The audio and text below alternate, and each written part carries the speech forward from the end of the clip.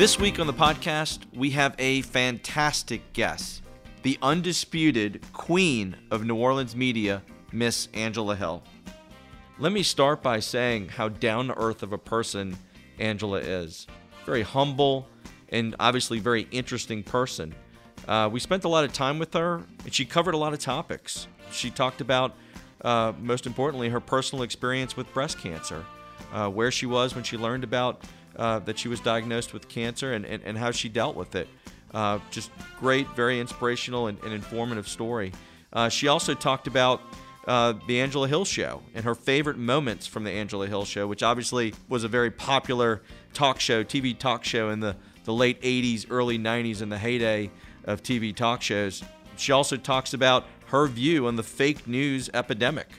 We got a really good opinion from her as to where she thinks that's going. And last but not least, she gave some interesting career advice for aspiring TV journalists. So without further ado, our guest on the podcast this week, Miss Angela Hill. I'm so excited to have a living legend on episode number 3 of our Living Lympho podcast. If you grew up in the 80s or 90s in New Orleans, then you basically would have had to grow up under a rock or without electricity to not know who Miss Angela Hill is and what she has meant to our greater New Orleans community. She is truly a living legend.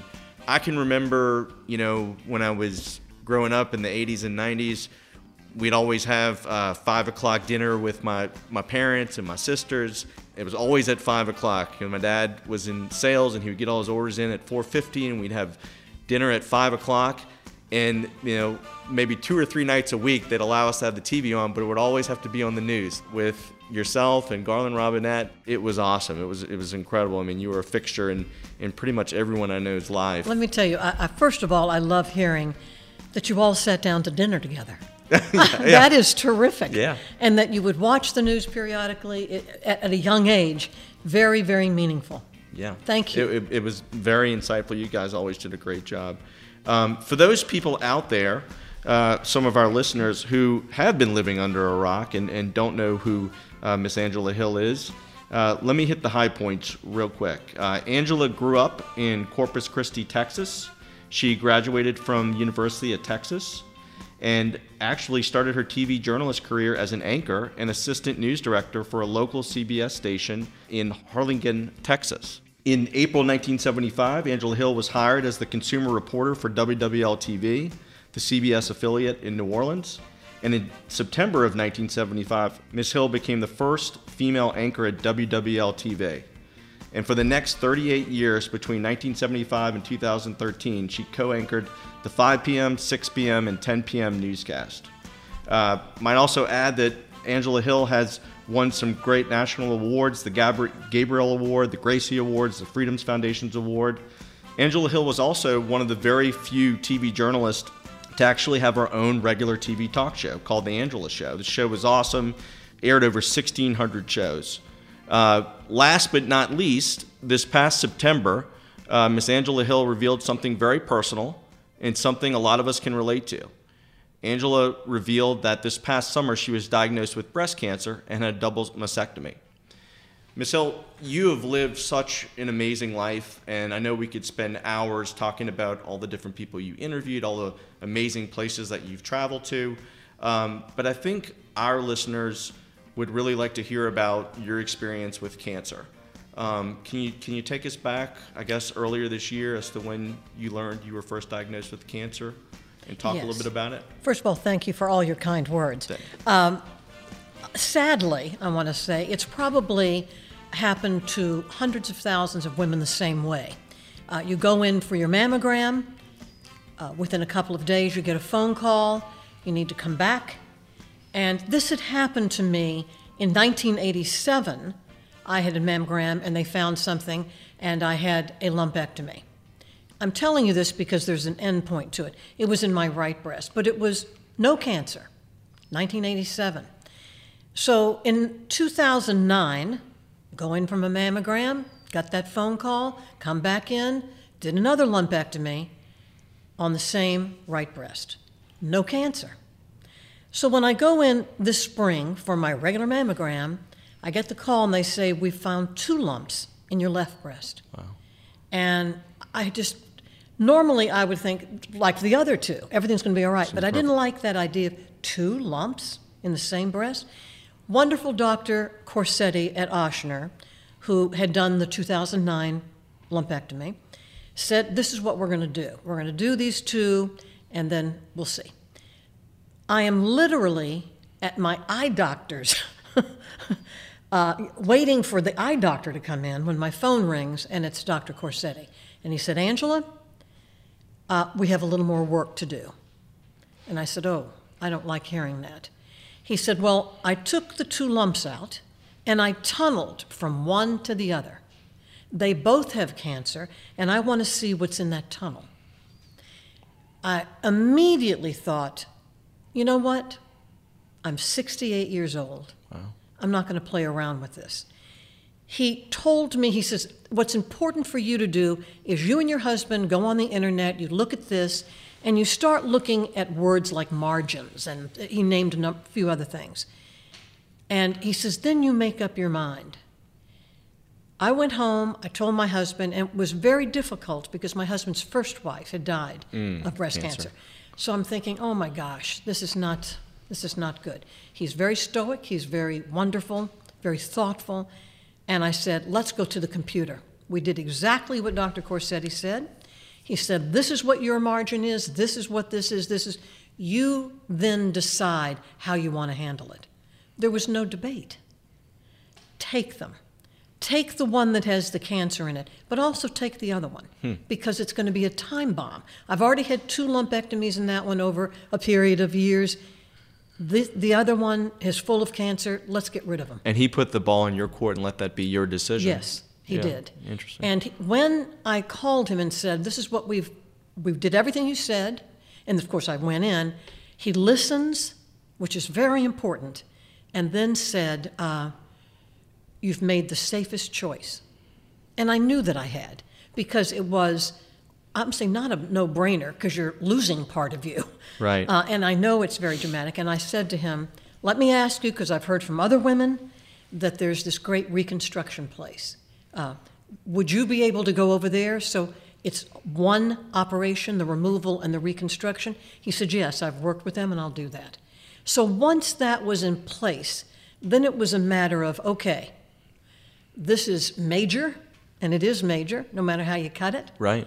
The question then became, what kind of reconstruction?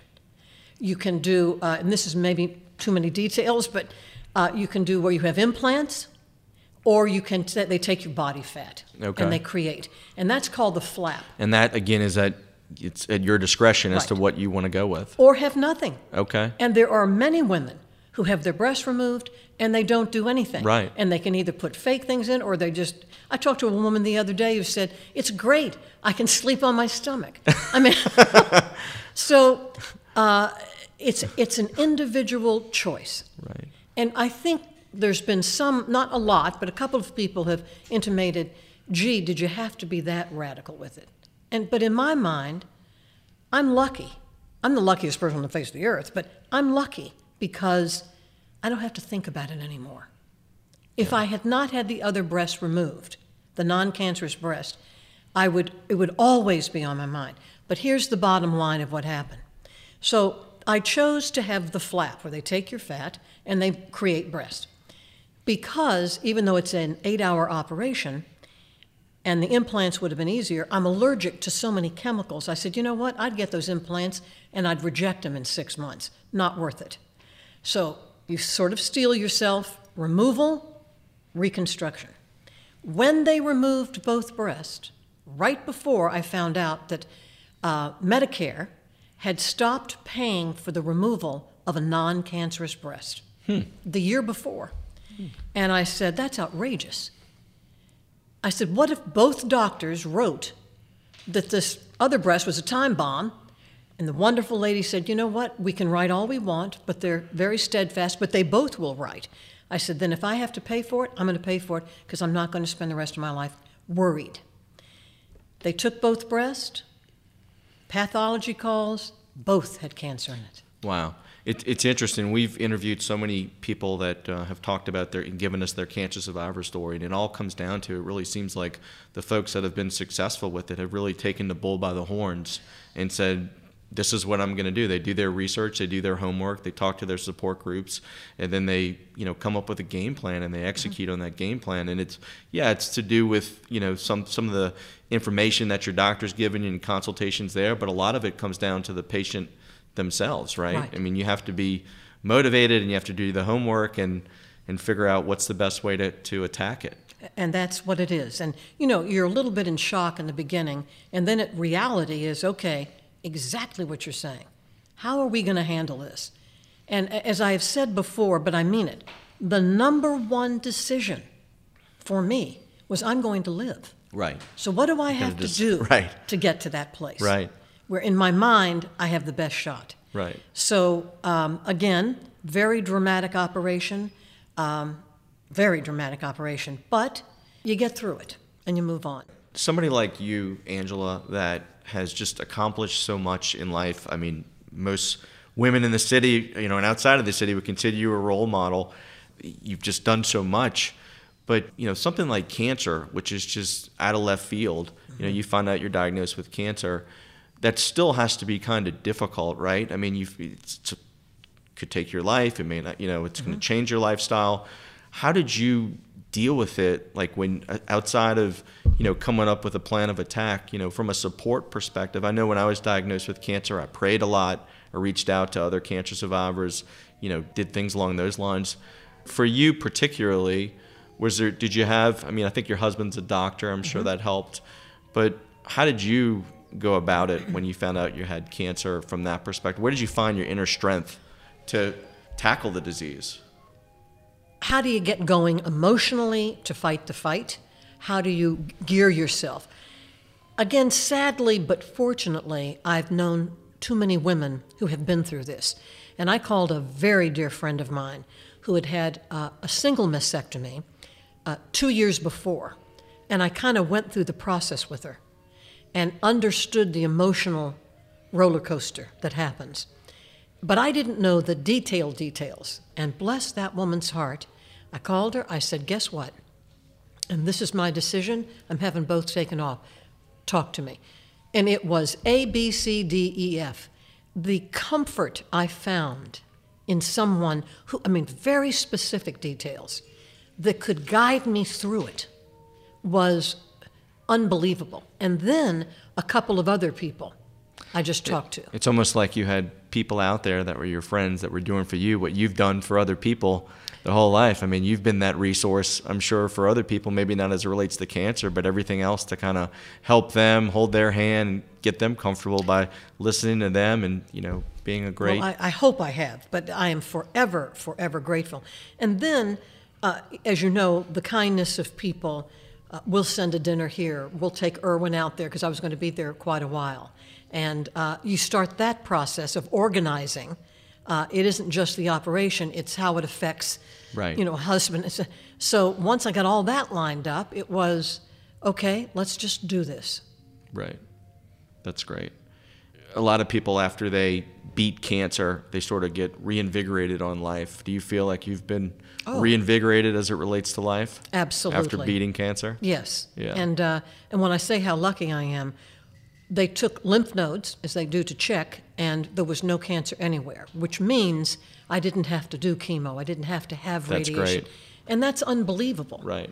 And so I feel like I am cancer-free, so I'm living like that. Right. And but I do have not that I didn't appreciate life and enjoy life, but it is, every day is precious. Yeah.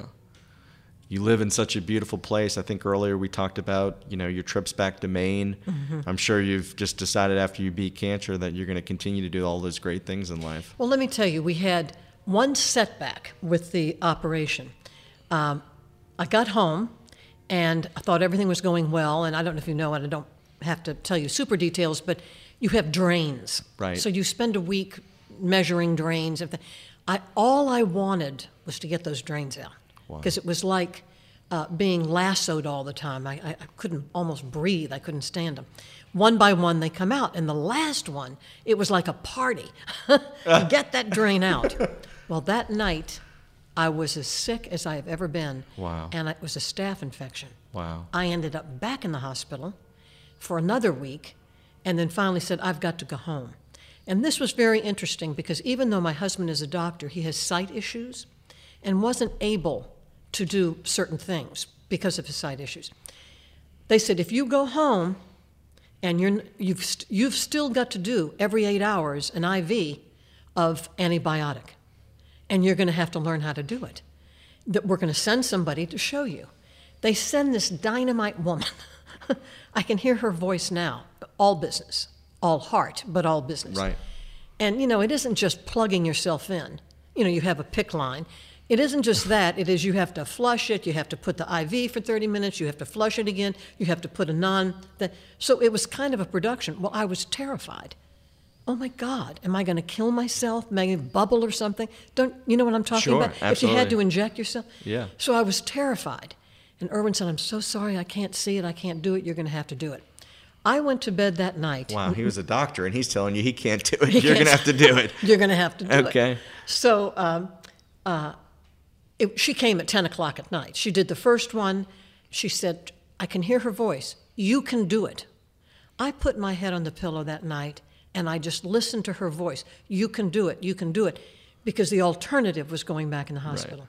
So by golly, I got up after 8 hours, and I did it. I was so proud of myself. And then it was 2 weeks of every 8 hours doing that. And I said, after that, if I'm feeling good for a week, we're going to Maine. And that's exactly what we did. That's great. And that was the ultimate healing. Our little birds, like a victory little squirrels. trip. It was. We did this. Yeah. I did the same thing. I went on a cruise with my two best friends.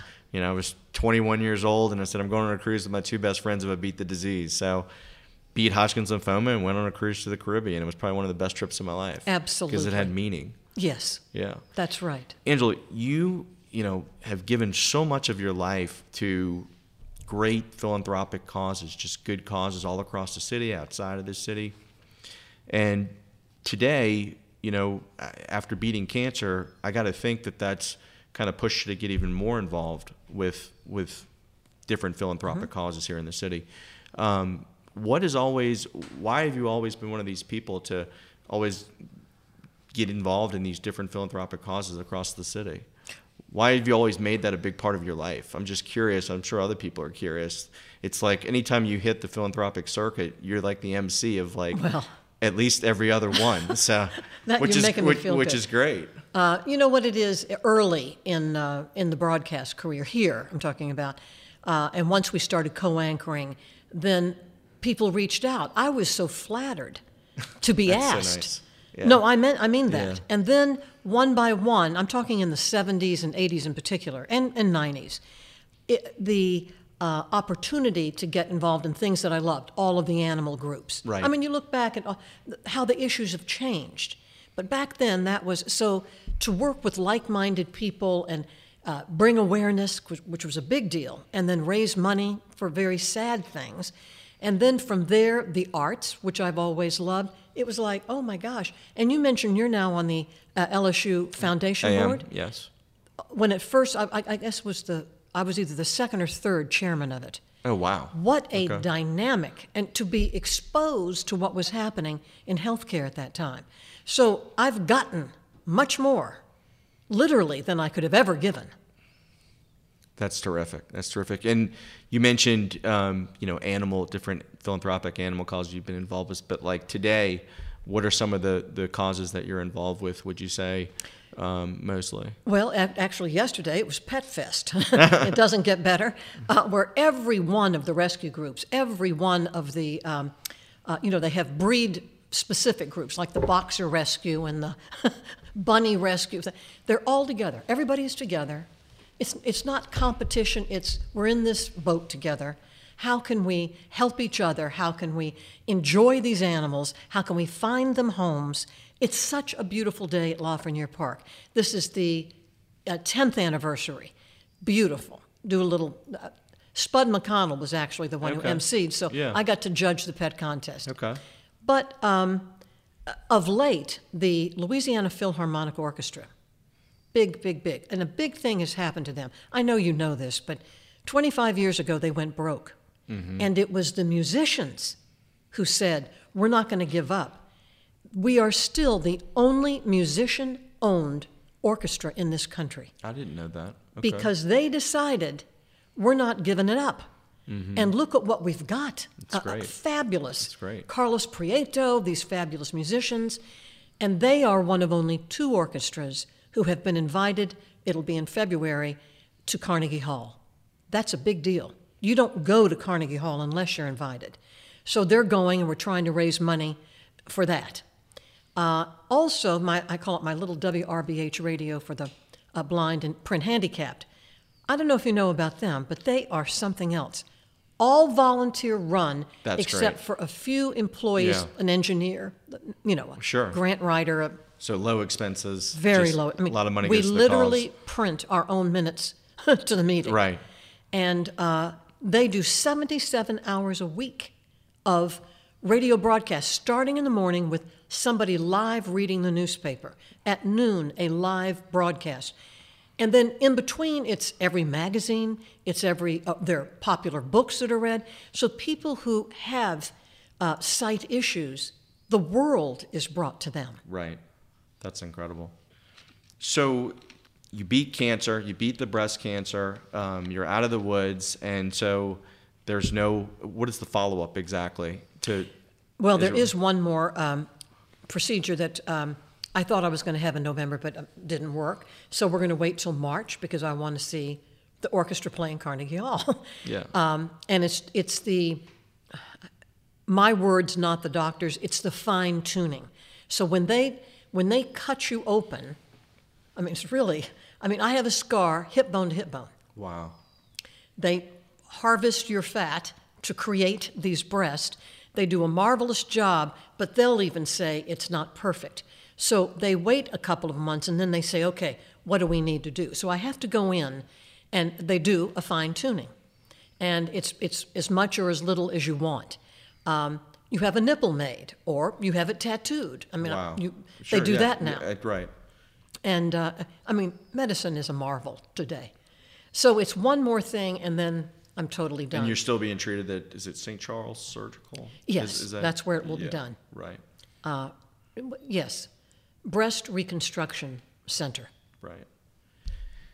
I know a lot of people out there, remember you as one of the top female TV journalists here in New Orleans, but I think, it's interesting that you're one of the few people, one of the few TV reporters to start her own talk show, and the Angela Show, which was a big hit and ran from the late 80s to the early 90s. And I always thought it was great because you'd have everything on the show. You'd have everything from, home gardening to how did you propose to your wife Yes. to, Bill Clinton Yes, or that's right. Barbara Bush. All these amazing people that were on your show and all these interesting topics. But you know what made it great? What made it great? Locals. Yeah. I was always honored if anybody famous from out of town came in and we could grab them because we didn't pay. It was like we literally grabbed And them. okay. But so I'm always very honored and had great experiences. But it was the local people. People didn't realize the volume of talent we have in this town.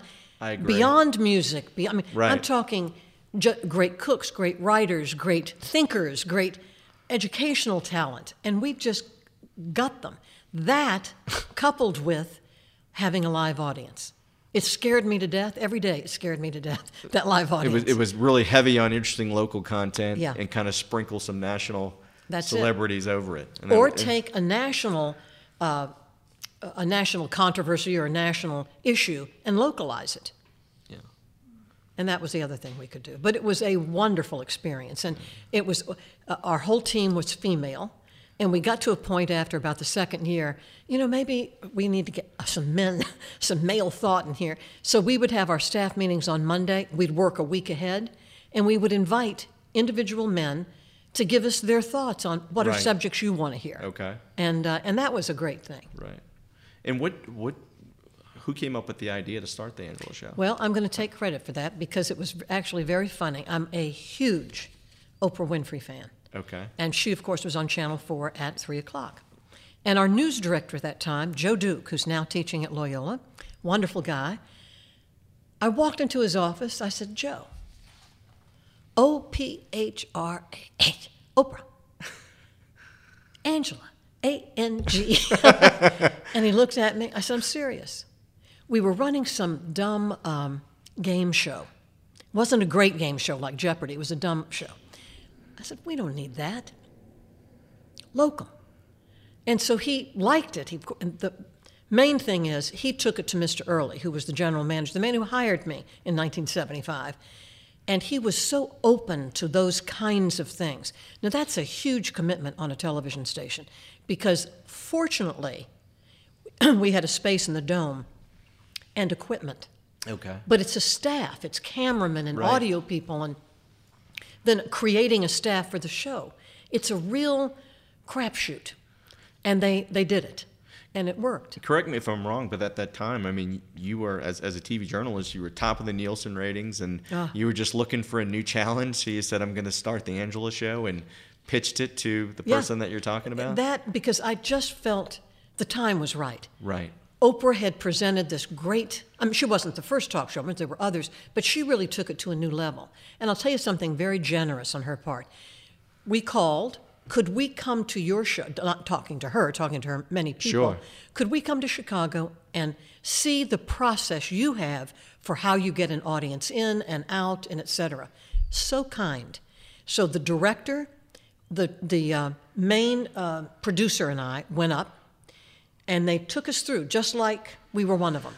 And we're, taking notes. And it happened to be the show she was doing with Spike Lee. It was Spike Lee's first biggie. So he was on with the actors. It was, wow, so black, it was a white. great Yes, show. Yeah. It's a great show. She, again, says goodbye. It was another thing I learned from her.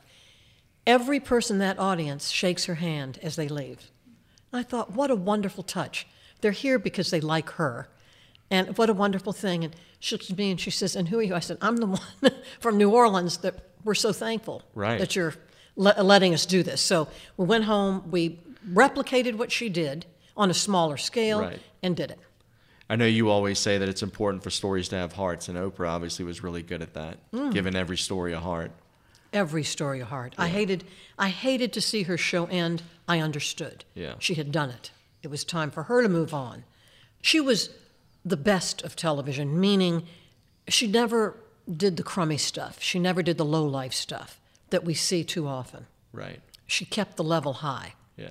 In doing the research for this show and looking back at all the, some of these celebrities that you've interviewed on the Angela Show, Cokie Roberts, Dave Thomas, Willie Nelson, Tommy Hilfiger, I was kind of curious, who were some of the guests that you really enjoyed interviewing? That maybe you're excited to meet him, but then after you interviewed him, you're like, I can hang out with this guy all day. Yeah. So believe me, those were the majority. Every once in a while, you meet somebody that is a disappointment, but everybody you just mentioned. I mean, Tommy Hilfiger started by selling clothes out of his trunk of his car. Wow. In college, Tommy Hilfiger. And the one, Fess Parker. Mm-hmm. Fess Parker was a gentleman's gentleman. He walked in 6'6". And as a child, I had watched him, Daniel Boone. He was Daniel Boone. Coonskin cap. Well, he and his family now own half of California, but they also own a huge winery. And the Brennan family had brought him in and to promote his wine. So again, he's in town, we hear it, we grab him, he's generous, he comes in. He brought me a bottle of wine that had a little coonskin cap on it. It's one of the greatest treasures I have ever had in my life. Diamonds wouldn't have thrilled me more than the little coon. I've still got it in the kitchen. I'll never let it go. That's incredible. He was wonderful. That's some great stories. For most of your career, TV journalism was, with the exception of that and print media, were the only ways to kind of get your news. But over the past, say, 10 years or so, you've had kind of the internet and social media. And I'm just kind of curious, just from an industry perspective, what do you think of the effect that social media or internet has had on how the average American gets their news? Well, it's had an enormous effect. I mean, I don't know of any studies per se, but just it clearly, I want people to have a broad sense of the news. I love the idea that I can go on the internet or I can check on a specific thing. I love that. But I still believe so strongly in holding, I get 3 newspapers a day, holding a newspaper, not just for an individual story, but for the broader sense of it. Yeah. Same thing with, I still strongly believe in the legitimacy and excellence of the network news, and definitely local. Right. I mean, local believe in, because you're not going to pull over anything. This whole conversation about fake news and et cetera, it sickens me. It sickens me. Part of the problem, as we all know, is that when the 24-hour cable things went on, it became feeding the beast. Mm-hmm. In fact, whether it's Fox or CNN or any of them, some of it is news, most of it is opinion. Right. And those are opinions you might be very interested in hearing. But you can't really call it legitimate news, like CBS Evening, NBC, ABC, or local newscasts, because the rules of the game for journalism is that you don't have an opinion. That's exactly right. I always thought that the measure of a good TV journalist in the 80s or 90s was that you could listen to them tell the story, but they'd come across as unbiased. Correct. And they'd kind of lay out all the information to you, but it was up to you to kind of connect the dots. And that is truly the bottom line. Yeah. And I wish everybody had that sense that you just said, that's what a real journalist does. I said as I was getting ready to leave, I was talking to a family I knew, and I said, I could go down Canal Street today and give $100 to 100 people and say, guess if I'm a Republican or Democrat. And they couldn't do it. Right. For $100, they could not do it. And I'm proud of that. That wasn't what the job was. Right. Do you think that TV news will have to, over time, be more biased in order to compete with social media, or do you think that they'll kind of stay the way that we're used to in the 80s or 90s, wherein hopefully they're laying out the story and leaving it to you to kind of draw your own conclusion? I am praying, literally, that true, pure journalism exists and thrives, whether it be in print or broadcast. And it's fine to have those opinion shows. But I just say, hang on. But I do push. I go to an exercise class, a young girl is in there, it's all ages, and she's in her early 20s. And this was when Angelina Jolie and Brad Pitt bought a home here. Mm-hmm. So I go in and, again, eclectic group of people. Oh, Angelina Jolie and Brad Pitt bought a home, et cetera, et cetera. And she hadn't talked much to any of us. And finally she walked up, she said, well, how did you know that? I said, well, actually, it was on our news last night, on the broadcast news. And I said, it's in the paper, but there's even a bigger article in the paper. It never occurred to her to think of, that was a very telling moment. She doesn't watch the news, she doesn't read the newspaper. But I thought, that's the one I hope at the right time of her life will pick up a newspaper, will turn on the news, and not just look at social media. I was at a doctor's appointment a few months ago, and I was in the waiting room for the doctor's appointment, and there was probably 15 people there, and I just decided to randomly start talking to people about politics and presidential politics, just to get just do like a random poll just to get people's opinion. And after we talked about it for a while, I think people had an idea as to kind of how I fell out, and they asked me the question, where do you get your news? And it was kind of the first time I ever got that question, like, where do I get my news? Because where you get your news will determine kind of your political ideology. So it's just kind of interesting that that's what it's come down to. Like, it's almost like people don't want to think for themselves. Well, like don't tell me your unbiased opinion and let me figure it out. Figure it out for me, and hopefully it's in line with what I'm already thinking. Right. And I'll act going forward. So that's a very interesting observation. But that we have to have that. It's, again, fine to have opinions, but if you're just listening to the people that you want to know what they're saying what you want to hear. Exactly. You're not challenged. You're not, well, wait a minute, right. Let's think about that. Right. Yeah.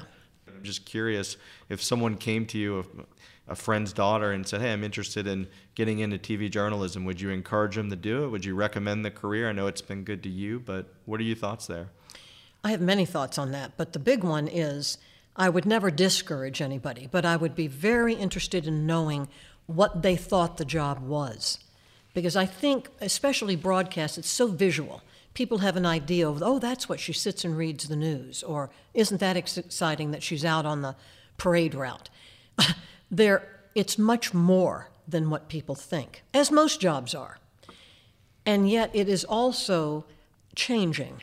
And it is because our lives are changing because of the internet, et cetera. You have to do more.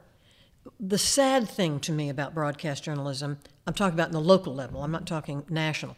The sad part is that across the board, they're making people do more with less. Right. And you have to not only get that story, beat deadline after deadline to get it written. Wow. Now you may be the one who has to edit it, and you have to put things on Facebook and all this other stuff. At some point, how does that affect the quality of the story you're working on?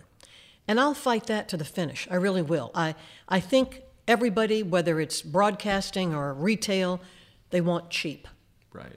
And you can't do it like that, because in real life, you get what you pay for. And back in the 80s and 90s, which were the heyday, I mean, you had opportunities to go to places like the Middle East and China and report from there. That obviously doesn't happen today, right? It barely happens on the network level. Right.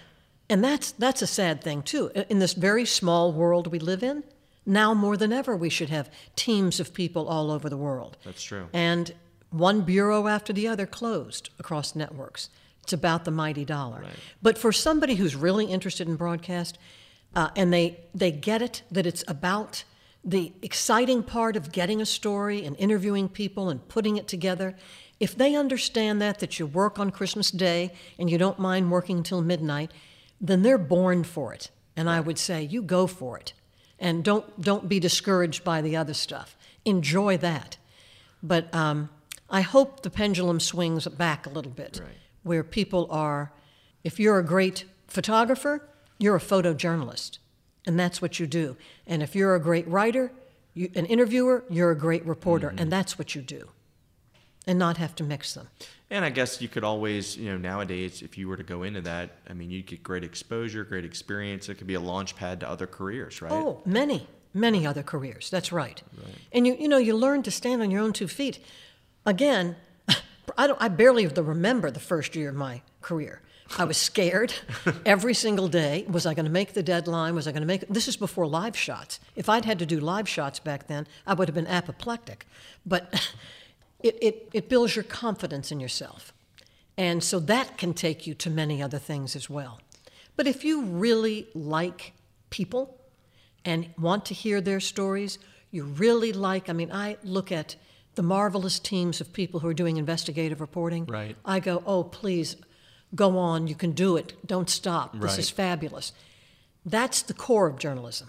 Mm-hmm. That's the real responsibility of journalism. Shine the light. And that the work that these people put into that, it would be interesting if they actually kept the number of hours they would spend on one story that we watch in 4 minutes and say, gee, isn't that great? Right. Then they're on to the next one. That's the world we live in today. It is. That's great. It is. Well, you were definitely born for it. Well, thank you. As you say. I feel very lucky that I got into it, and at the time that I got into it, because they weren't welcoming women back then in 1972, not at all.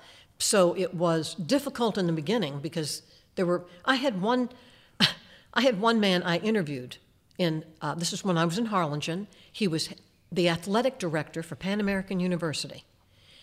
He started the interview, we started talking, and he just stopped. And he took the mic off and he says, I'm just very sorry, but I don't believe women should be doing interviews. I almost passed out. Wow. The man who was shooting the interview for me was a tough guy who had come from Mexico and had a newspaper where he left because they were shooting at his newspaper all the time, the drug cartels. Right. So he had a wife and a kid, and he said, I'm coming to America. Tough as nails. We got in the car. He looked at me. He said, if you shed one tear, you will never make it. And this was my second job. I said, you're absolutely right, and I'm not going to. I feel sorry that man feels that way. It hurt my feelings, but you know what? I'm here. Right. Yeah. You broke in. That's it. That was the key. And he had to change. Right. Well, you've always been such a professional. You've always been really kind and pleasant and, fun to watch on TV. What's your secret? Like, how do you keep that level of just always being the constant professional? Well, there are many days. I'm glad you didn't see me, because not always professional, but thank you. That's a beautiful compliment. Yeah. I was trained right, and I'm so grateful that the very first news director I had, a guy who's no longer with us, this was actually Corpus Christi was my first job, and then Harlingen. Okay. But he was a diehard, and he was strict. You laugh on the air when you shouldn't, you're out. Wow. You're not only out, you're blackballed. Wow. I mean, this is serious, and you don't take it lightly. And I'm so grateful I had that, because that's why people joked for years that, Jim Henderson and Garland would be laughing, and it's because it's so deeply ingrained. That's true, yeah. But I believe in good journalism, and I believe that we do have standards to uphold. And you don't want to just dismiss or have it focused on you, and it scares me sometimes because I see that happening, versus it's the story. Right. It's the story that's important. Right. So, obviously you retired from TV journalism, and then you went on to do the WWL radio show. I think recently you left WWL. I did. Okay. And so what do you do to occupy your time now? Well, the beauty of working for WWL Radio for 2 years, which I loved, but it was very, very long hours. It was 12-hour days. Wow. And I had the greatest producer in the world, Helen Santani, who was a producer for The Angela Show. So we went full circle, had a ball. Dynamite woman runs it, Diane Newman. But I'd get there at 11. My show was at 1, and I would do the show, and then I'd be there at 11, till 11 at night, getting ready for the next day. And after 2 years, it was enough. And so, but what I broke into that I had never done, because it would never be allowed in news, is commercials. So I waited 6 months. I said, let me get a feel for this before I do it. And then I started doing some commercials, and I really liked it. And People's Health, not to promote People's Health, but let me do that. For 10 years, I'd been on their committee to choose the champion, right. The person over 65 who's done something great. Right. And so they said, would you do a radio commercial? I said, absolutely. Then do television. So I did the television commercial, and then The Advocate came about. So it had to match. I had to feel it. I had to believe in their mission. You're right. So I've loved that, and it's enough. It's just enough where I feel like I got my toe in it, and I can still do the nonprofit work and still go to Maine. That's incredible. Yeah, it's great. It's a good way to live. I know you're an avid Saints fan. The Saints have been on a hot streak, so we're happy about that. Stubbed their toe this past weekend, but other than that, they've been doing great. Great. I remember when you were on television as the anchor, you had was it a doll that would predict the future Saints victories? All victories. Okay, so what's the doll saying right now? We're going to the Super Bowl? 100%. 100%? 100%. Okay. And I'll tell you, I had many dolls. I started with one, and then people sent me dolls, which was wonderful because they were homemade and they were beautiful. I have one I call the toilet paper girl because it's toilet paper with a doll on top. It's hilarious. But some of them retired when I did. And then we brought a couple of them out for radio. They would do a thing on the internet. And then now I have a couple here at home. But no. See, it's the power of positive thinking. I think there'd be people that would, if you started your own podcast and just had the doll telling us what the Saints are, people would tune in regularly to get a feel for it because the city gets so excited when the Saints are winning. So, we have over 150 Lymphomaniac advisory board members. And we reach out to them regularly just to kind of say, how can we improve our organization, our event, our podcast. And I guess a few months ago, I had asked sent out an email asking the 150 advisory board members, who would be a good guest to come on our Living Lympho podcast and talk about their experience with cancer. Somebody that is local, is inspiring, and I would say out of the 150, probably 80 of those people are women, and we probably had 60 people respond back. You need to get Angela Hill on your Living Lympho podcast. So, thankfully, we have a mutual friend in Eric Paulson, and he was able to connect us. And I remember having met you at the Cancer Crusader luncheon maybe 6 or 7 years ago, and how gracious you were then. So Miss Angela Hill, we just want to thank you for being a guest on our show and for always being open to helping a good cause. The city of New Orleans has certainly been blessed to have you all these years. Thank you so much. It has been an honor to be on this podcast. I really applaud what you're doing. Thank you. Thank you.